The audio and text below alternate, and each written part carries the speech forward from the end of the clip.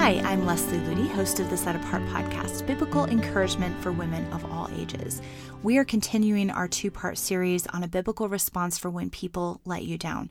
If you're walking through a time of pain or hurt or rejection or loneliness, these truths can really help you walk through that with a heavenly perspective. If you're not walking through a time like that, tuck these truths away for the future, because most of us will go through times when we feel others have let us down. Before we jump in, I wanted to remind you that there are only a few weeks left to register for our Set Apart conference, which is the first weekend of June. We're almost full for the on-site event, but if you can't make it to Colorado, join us via simulcast. You'll have access to the sessions for the whole rest of the year. It's a great way to share the Set Apart message with other women in your life. And you can go to setapartgirl.com and click on upcoming events to learn more, or just click the link in this podcast description. Very excited for this year's conference. Our theme is Abiding in Christ. Let's dive into When People Let You Down. This is the second part of a series, so if you missed the first part, I would encourage you to go back and listen to that as well. I wanted to start with a verse from 2 Timothy where Paul is talking about being let down by those closest to him. He said, "No one stood with me, but all forsook me.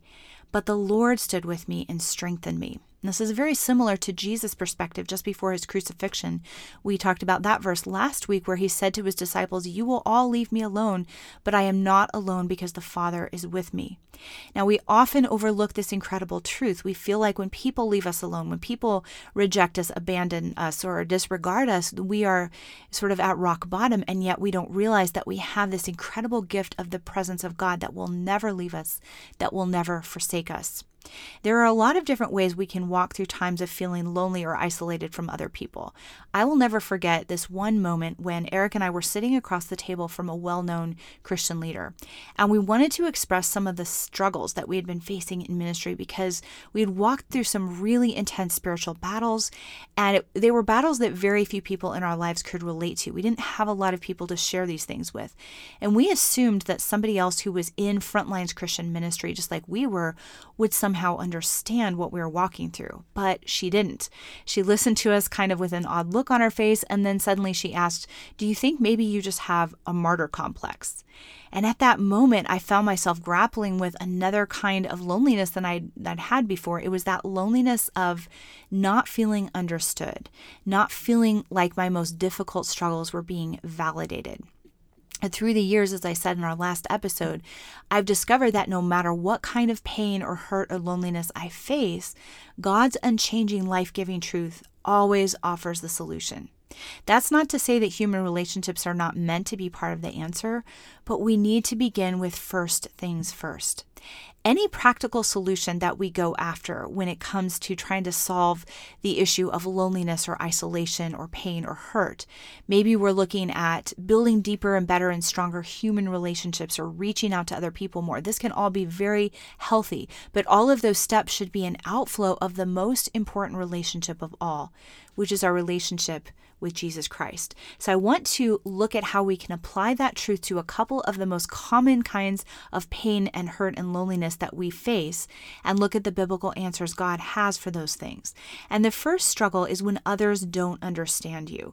Now, this isn't really a purposeful attempt to hurt you. This is just a total insensitivity to what you're going through, where they just look at you kind of like, okay, I don't get what you're saying, or I don't understand your life.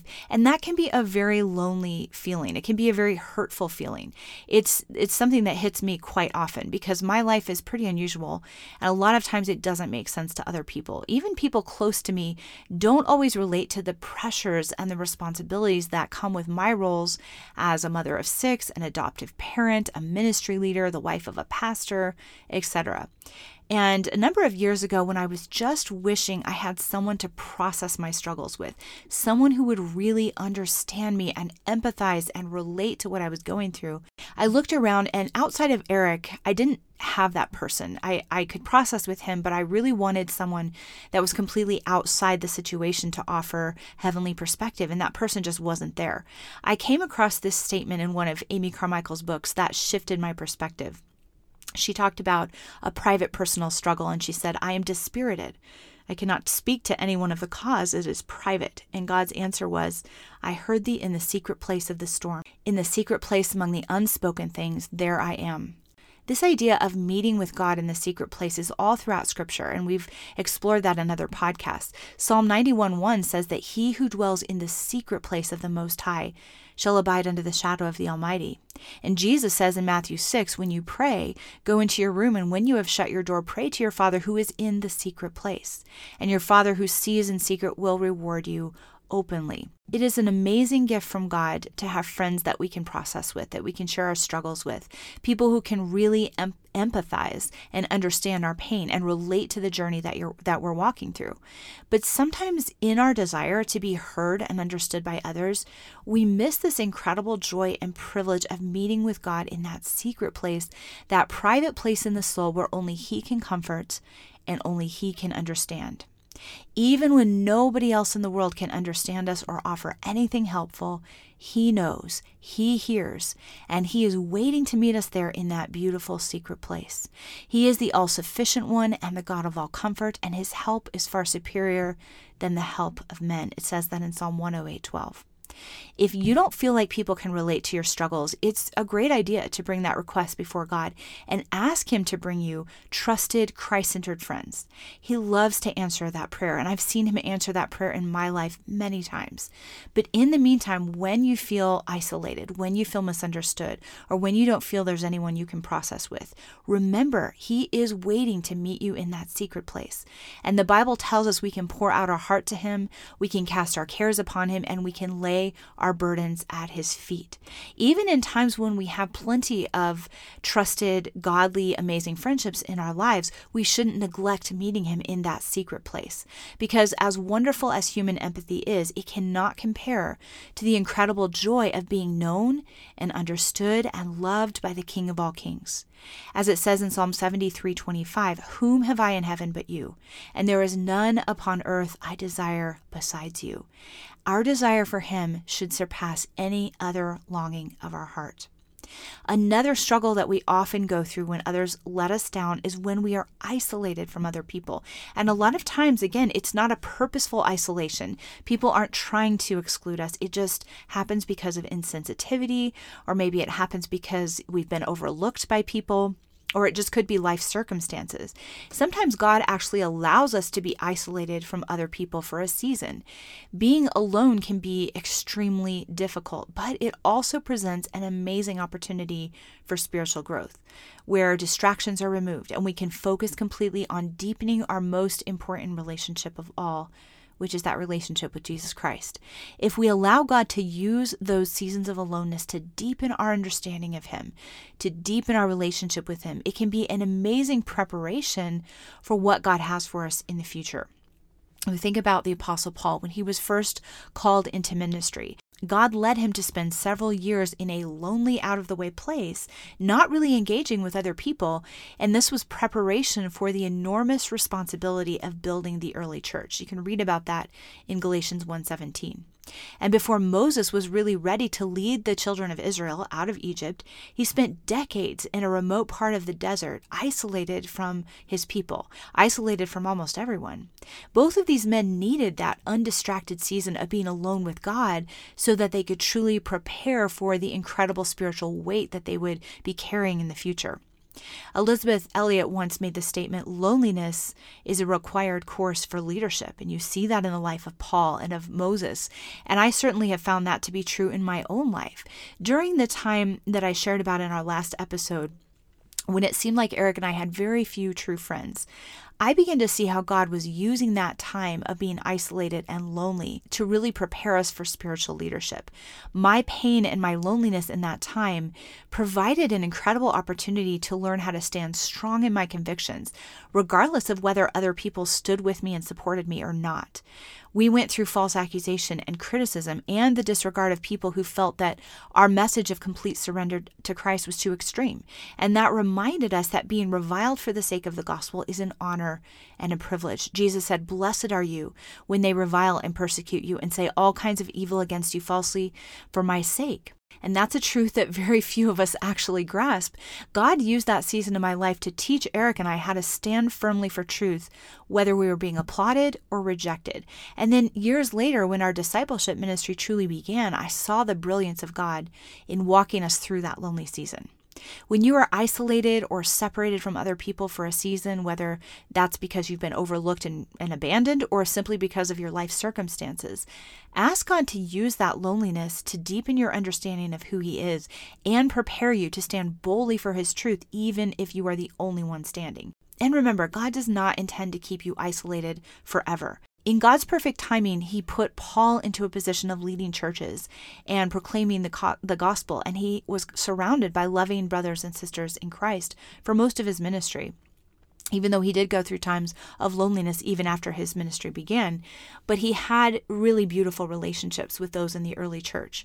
He also built Moses into a respected leader of a huge nation as it was forming. God promises to take our pain and our sorrow and create beauty from ashes when we trust Him. It says that in Isaiah 61:3. In my own life, I saw this principle proven true as His amazing redemption and restoration flowed out of that season of loneliness and isolation that I walked through prior to us starting Ellerslie. One of our prayers in that time was for loyal partners in the gospel and a strong community of like-minded believers to surround us. In light of the isolation and rejection we were walking through, this felt like a nearly impossible prayer. And yet He answered that desire exceedingly abundantly beyond anything we could have hoped for. It wasn't but a couple of years later that I sat in our Ellerslie Chapel during a worship service, and I just looked around at the hundreds of genuine, passionate, loyal, like-minded believers that God had brought to us from all around the world. He had created beauty from ashes. He had answered the prayer, the cry of our heart for like-minded brothers and sisters in Christ. And He can do the same for you. We serve a God who loves to do beyond all that we could ask or think. But meanwhile, don't become discontent and frustrated. Learn how to use those lonely seasons to press deeper into Him. I want to finish with just offering a few practical ways that you can press into Him during a season of loneliness or pain. First, find a quiet place to be with Him, even if that means going into a closet or even the corner of a dorm room with your headphones and worship music on. Find that place where you can really tune out distractions and focus on Him. Silence all noises and distractions as much as possible. That means your devices, your dings, the things that vie for your attention when you're attempting to spend time with Jesus. If you can't get away from distractions, like you're a mom with young children who constantly need you, be purposeful to quiet your heart and quiet your mind and focus on Him even while you are serving your family.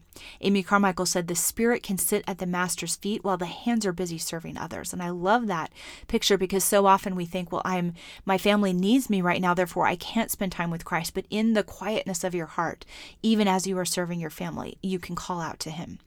Journal your prayers, pour out your heart to Him. I love to write my journal entries as they are prayers to Him.